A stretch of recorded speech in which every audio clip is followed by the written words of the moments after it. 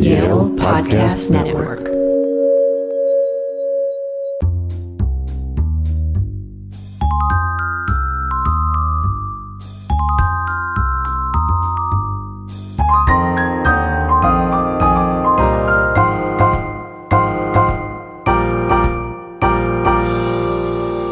Hi everyone, this is the Yale University Press Podcast. I'm Michael Hoke. Today we're talking about color. Our lives are filled with it. Colors mark our psychological and social existence, but despite all this, we don't know a whole lot about color. I'm joined by David Kasten, an English professor at Yale University who has written widely on literature and the arts and is an expert on Shakespeare. Together with artist Stephen Farthing, he has written On Color. David, thank you for joining me today. Thanks for having me. So to start, how do we see color? In other words, why don't we all sort of see it the same way? Well, it's an excellent question. That's a hard one to begin with. We don't see it the same way, partly because neurobiologically each of us is somewhat distinct, though we see it more the same way than we sometimes do admit. But we see color partly with our eyes, partly with our brains, partly with a culture that has enveloped us from the beginning. So with color, there's always something more than meets the eye. I think back, and it's in the book, about the infamous dress and the sort of families that were torn apart by who saw it as white and gold and who saw it as blue and black. And that's an interesting example of where what one would think would simply be obvious, and you did have this short run, happily 2 or 3 weeks of some internet meme where people are arguing what was the actual color of the dress. And in one way, some of the problems, of course, no one was actually looking at the dress. They were looking at a photograph of the dress, usually on a computer, so other color production methods are affecting what you see. But it really did prove the point that we make color rather than see color. I think one of the ways I talk about it in the book is I say, color happens rather than it exists. And that the controversy of the dress was an interesting example of how the brain is making completely unconscious corrections for lighting conditions, and it's making the colors that we think we see. Yeah, we talk a lot about with the human brain, it's sort of this pattern recognition and how it fills in for us. So we don't always see things that are there the way they are, which is why optical illusions and things like that work. And I imagine it's the same for color. We imagine something is going to be orange, so we see it in the orange that we expected. Color is an optical illusion in some way, and the easiest way to think about color is that it's something there, that it's out in the world, and it belongs to the objects that we're looking at. And that isn't exactly what color is. We've misrecognized it from the beginning, and usually the effects of the misrecognition or the consequences are pretty insignificant. But we're always making color in our head. I mean, that the technical scientific explanation for color, which is in various ways partial, but we have a kind of commonly agreed upon structure derived from Newton, which is light reflects off an object, and some of the rays of light are reflected out, which our eyes receive, and some are just absorbed by the object. There are all sorts of things that are odd about that. One, it doesn't explain a lot of color experiences, but also it means that it's the things that don't stay in the object that we see as the object's color. Right. It's reflecting the yellow, it's absorbing the others, so we say it's yellow, which itself is odd. But even that, there's nothing in the sort of scientific explanation of color that's actually colored. I mean, the rays aren't colored. What's happening in the brain, the neurobiological activity, none of that is colored. And it's only at some other point where something you might call consciousness sort of reinterprets the signals that have been received and recoded, and then that we see color. So, most of us see more or less the same colors through that process, or make more or less the same colors in that process, though we may not call them the same things, though sometimes not. I mean, there are deficiencies or abnormalities, on the other hand, just differences that might let eyes process this differently, brains process this differently. But color is an illusion, but a wonderful one. And where do humans rank as far as the animal kingdom goes with our ability to see color? Well, we see many colors, though there are creatures on the earth that see many more and many that see them differently. You mentioned pigeons in the book, I believe. That's because I grew up in New York. Yeah, well, pigeons see colors differently than humans do. We tend to see color, at least the first stage of the human engagement with the physics that are directing electromagnetic rays into our eyes. We have three sets of cones that sort of overlap color spaces and allow us to produce the full range of colors that we can see. Pigeons have 4, and some seem to have 5 sets of cones. So they have a more robust color experience and a different color experience than we have, mainly at the orange and red end of the color spectrum that we see. And one of the things I play with in the book, and the book really isn't very scientific, it's mostly playful. Me and Stephen Farthing, who a painter, as you said, thinking about what are the oddities of color experience. But one of the things I wondered about in the book was, well, if pigeons have a more robust color experience than we do, how come we get to name the colors? And of course, the answer is we have words, they don't. But that's become a sort of interesting debate among philosophers, and there are a number of philosophers who are starting to think that we should have species-specific names for colors, because our orange isn't exactly what a pigeon would see, that just further down the wavelengths towards the infrared scale. But of course, pigeons don't have words, so we get to name the colors. And so we're talking about these 3 cones, trichromatic, and that leads us to sort of the idea of primary colors. We all start learning primary colors pretty early. Where do we start to move away from primary colors? How does that come about historically? When do people start messing with color? Well, I think the whole notion of primary color was always something of a misnomer. I mean, that what we all learned somewhere in first grade, we got paints, and we discovered that there were certain colors we could mix from combining colors, and there were other colors that just seemed to be themselves. And so we learned somewhere along the line that we could make green from blue and yellow. But if you think of Newton's notion of color as dividing up the white light, usually with a prism as he first experimented it, and then you have that color spectrum that ranges from red to violet, that doesn't produce a notion of they're all primary in that sense. And on a computer screen, colors are mixed in totally different ways, in which in one of the versions green is a primary color, as it's not in the first grade classroom. So it's not really a very useful term in some way for people who are thinking hard about color. Though the thing that interested me so much when I was working on this book was the discovery that different disciplines just think about color differently in terms of what the needs are of the discipline. For a chemist, color is one thing. For a physicist, color is another thing. For an artist like Stephen Farthing, it's a totally different thing. And I would describe you and me, we're mostly color tourists wandering around this extraordinary experience. And how did color start to get associated with emotions? I'm feeling blue, or you're seeing red. These ideas that color and emotions are tied together.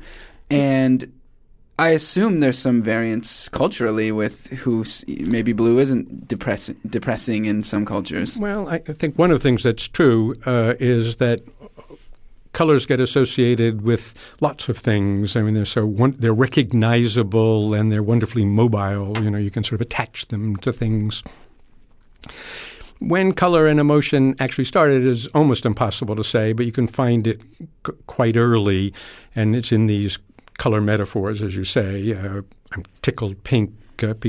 Shakespeare talks about somebody being green with envy, though in Hungarian, I have some Hungarian friends who told me rather quickly that in Hungary, people are yellow with envy and they're green with anger, but in English we're usually red with anger, or a face turns purple with anger.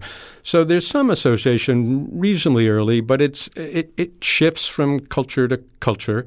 It seems to have something to do with registering physiological conditions. I assume blue with sadness has something to do with a condition doctors call cyanosis, the condition we sometimes know as blue babies, when a baby is born and is having trouble oxygenating the blood.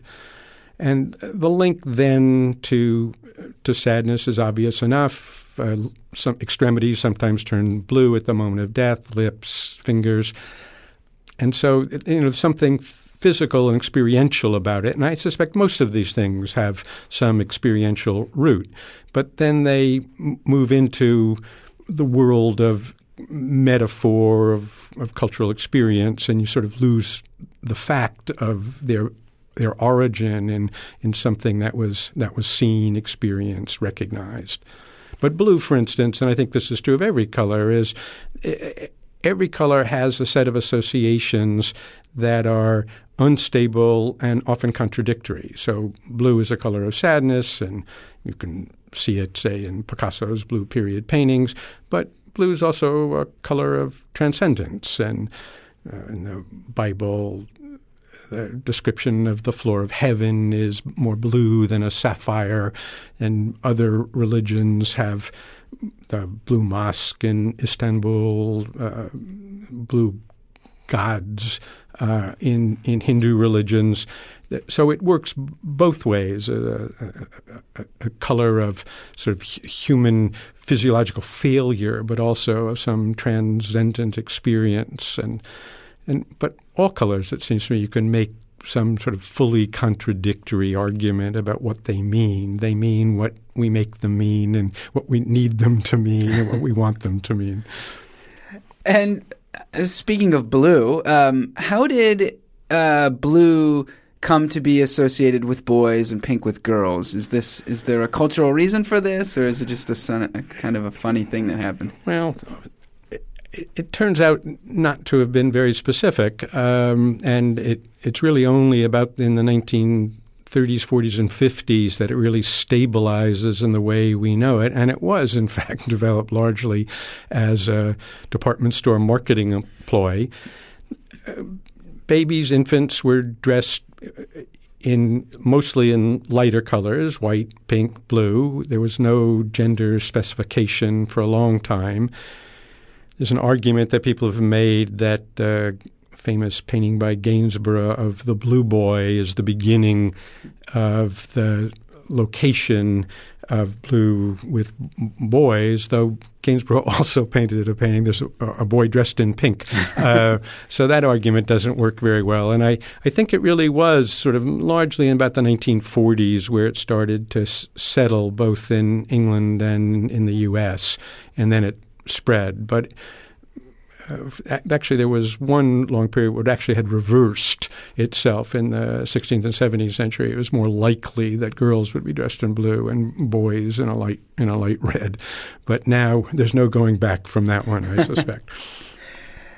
And why do we find certain color combinations to be pleasing? Why do we find certain color combinations to be jarring?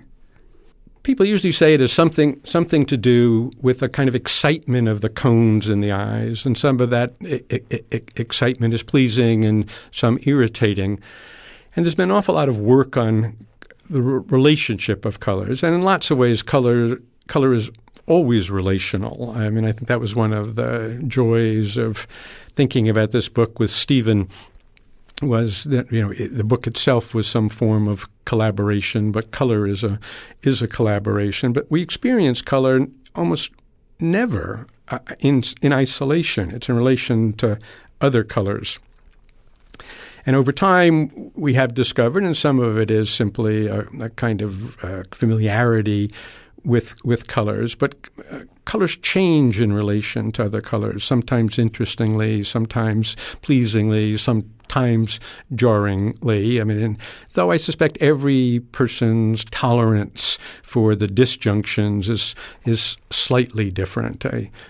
But we do know that we see colors differently in relation to the colors that surround them. And there was an old Rodney Dangerfield joke that I thought of as I was writing the book, remembered.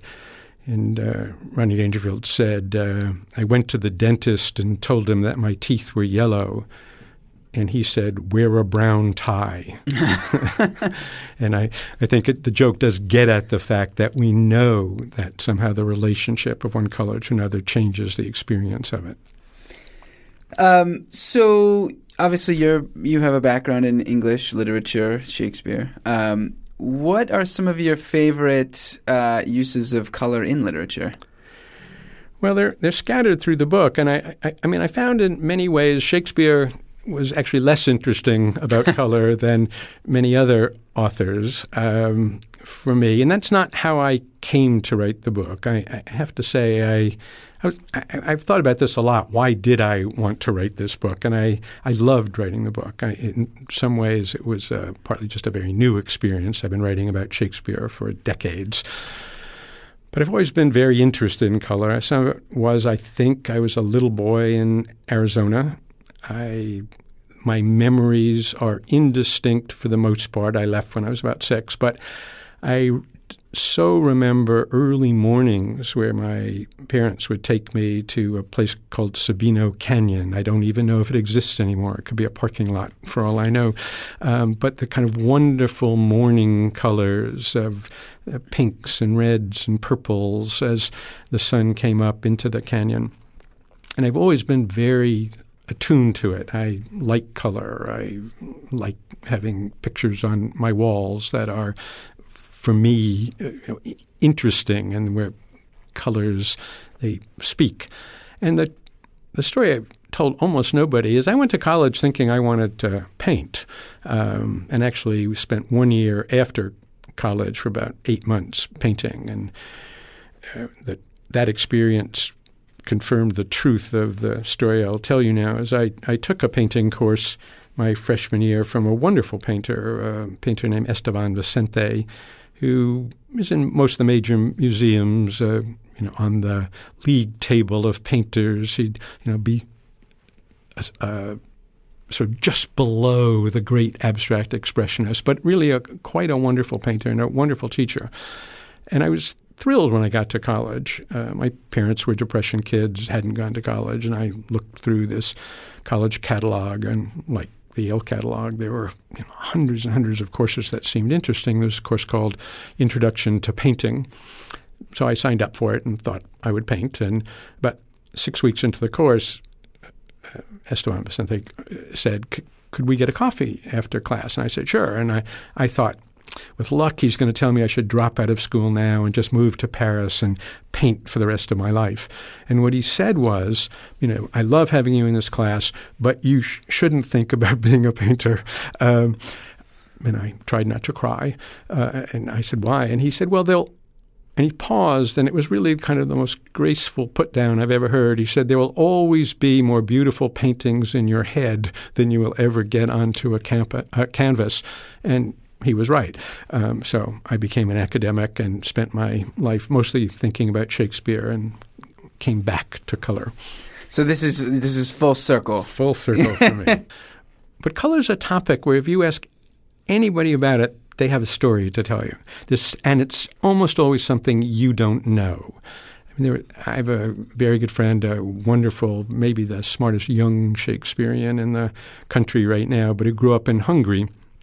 We were talking about the book, and he said, there are 2 words for red in Hungarian. One is piros, and the other is vörös. And he said they don't actually mark different shades of red. I mean, that in most languages have words, we have a lot of words that are some kind of red, scarlet and burgundy and we just have chestnut. We have so many, fire engine red. But he said that's not exactly what they do in Hungarian. And his word was, he's an academic, he said they're affective, not chromatic. And I said, what does that mean? And he said, well, one's sort of a happy red and one is more a complicated red. So a child's Easter egg will always be the happy red, whether it's sort of pink or whether it's burgundy. And a glass of wine is always the happy red. But blood, which could be exactly the color as that dark red wine, is always the more complicated red. And I thought that's interesting about language. And then I started to talk to more linguists and sociologists, anthropologists, and found that there are lots of languages that have sort of affective structures of red or experiential structures of a color to name those colors. And it's really relatively recently, it's really in the 19th century and mostly in the modernized countries where we have an idea of color that's abstracted from experience, where you think about a color as stable and abstract. And it really is a function in part of industrialization and modernization. And there are cultures that would never think about color that way. So one of the great joys was just the conversations that the book demanded but provoked. And did you find, as you're writing this book, can you tell something about somebody based on what they say their favorite color is or what they think their favorite color is? I can't, but I'm always interested. No, nothing for me was predictive about this. I have gotten a couple of phone calls and emails from people since the book came out where people asked me, was I interested in consulting in some way for some product? And I have no interest in doing that, and I'd be terrible at it. I think what interests me about the story, I mean, these are 10 chapters on 10 colors with some idea sort of implausibly, or maybe not so implausibly, shoehorned under one color or the other. But there is an arc to the book, which is it starts as you began the interview. It's the first chapter is about how do we see colors and what is it that we're seeing. But then from then on, it's sort of what do we do with colors? How do we name them? How do we divide up the spectrum? What counts as a color in one culture is not necessarily the same thing as what counts as that color in another. And then what do we do with, once we have color as a concept, what do we do with it? We color code race. We color code emotions. We color code politics. How does that work? So, my quick arc for this book was we make color and color makes us. And speaking of race, you talk about black and white in the book as colors. Where do these labels for skin color come from? Nobody's black, nobody's white, nobody's yellow, nobody's red, and yet that is what provides, at least in casual speech, so much of our vocabulary of color differentiation and racial distinction. And all the things that biologically are consequential for differentiating races, color is probably the least consequential. And what interested me in the way the chapter on that begins was I started to think about when was it that Asians first started to get identified as yellow? Because I knew from some of the work I had done working on 16th and 17th century literature that when Europeans first started to go to Japan and China, one of the things they regularly said about the new populations they came in contact with was, and a phrase that's repeated over and over again, is they're white like us. And then yet by the 19th century, there's something just inevitable and unchangeable about Asians being identified as yellow. And it probably starts in the 18th century, that great age of systematization in the Enlightenment and in Europe generally. And Linnaeus, who's one of the great systematizers, he comes up with 4 forms of human life, and he color codes them. And then it's only actually in the 10th edition, I think that's right, the 10th edition of his work where he decides that that Asian type is what he calls, the Latin is luridus, yellow kind of. And then what really does happen is from then on, it somehow becomes true. It's, again, seeing what we think we're going to see, but it's utterly implausible. And then what really happens is in the 19th century, and it's partly the rise of both China and Japan as military powers, and then waves of immigration into the U.S. and some into Europe, where suddenly this all seemed charged in a way. And Kaiser Wilhelm in Germany was probably the first, at least the first we know, who uses the term the yellow peril. And at that point, there really is a kind of clash of civilization narrative that starts. And the Kaiser had a painting made that sort of points towards this clash of civilization. He sent it to other monarchs in Europe. He sent it to the American president, and he was predicting that this would be the next great war. But of course, the next war was World War I, and it was fought among largely white European countries. So, do you have a favorite color? What's yours? I don't. I'm wearing blue today, so perhaps that's the answer. But I don't. I actually like different colors. I spent most of my academic career, and I think this was a function of after we left Arizona, we found our way to New York. I'm mostly wearing black and gray, and I did find that since I started to work on the book, the palette of my dress code has brightened significantly.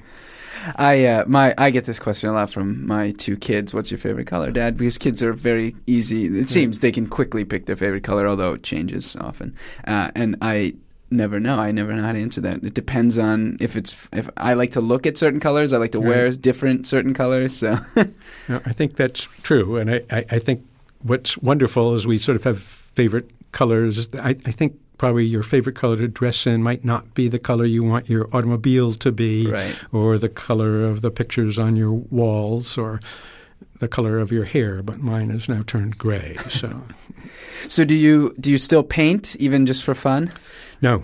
And I think it was like so many things in my life, once I discovered I wasn't very good at them, I actually stopped. But I love being with painters and talking with painters, and and photographers also. And one of the thrill of the book, of doing the book, was talking with people and the generosity of people sharing their work and wanting to continue conversations about color. I think they were very happy to find someone who was interested in what they were doing. All right. Well, the book is On Color. David, thank you for coming on today. Well, thank you for having me, Michael. That does it for this episode of the Yale University Press podcast. You can find more at yalebooks.yale.edu or on iTunes, Stitcher, SoundCloud, or your favorite app. And while you're there, don't forget to subscribe and leave us a rating.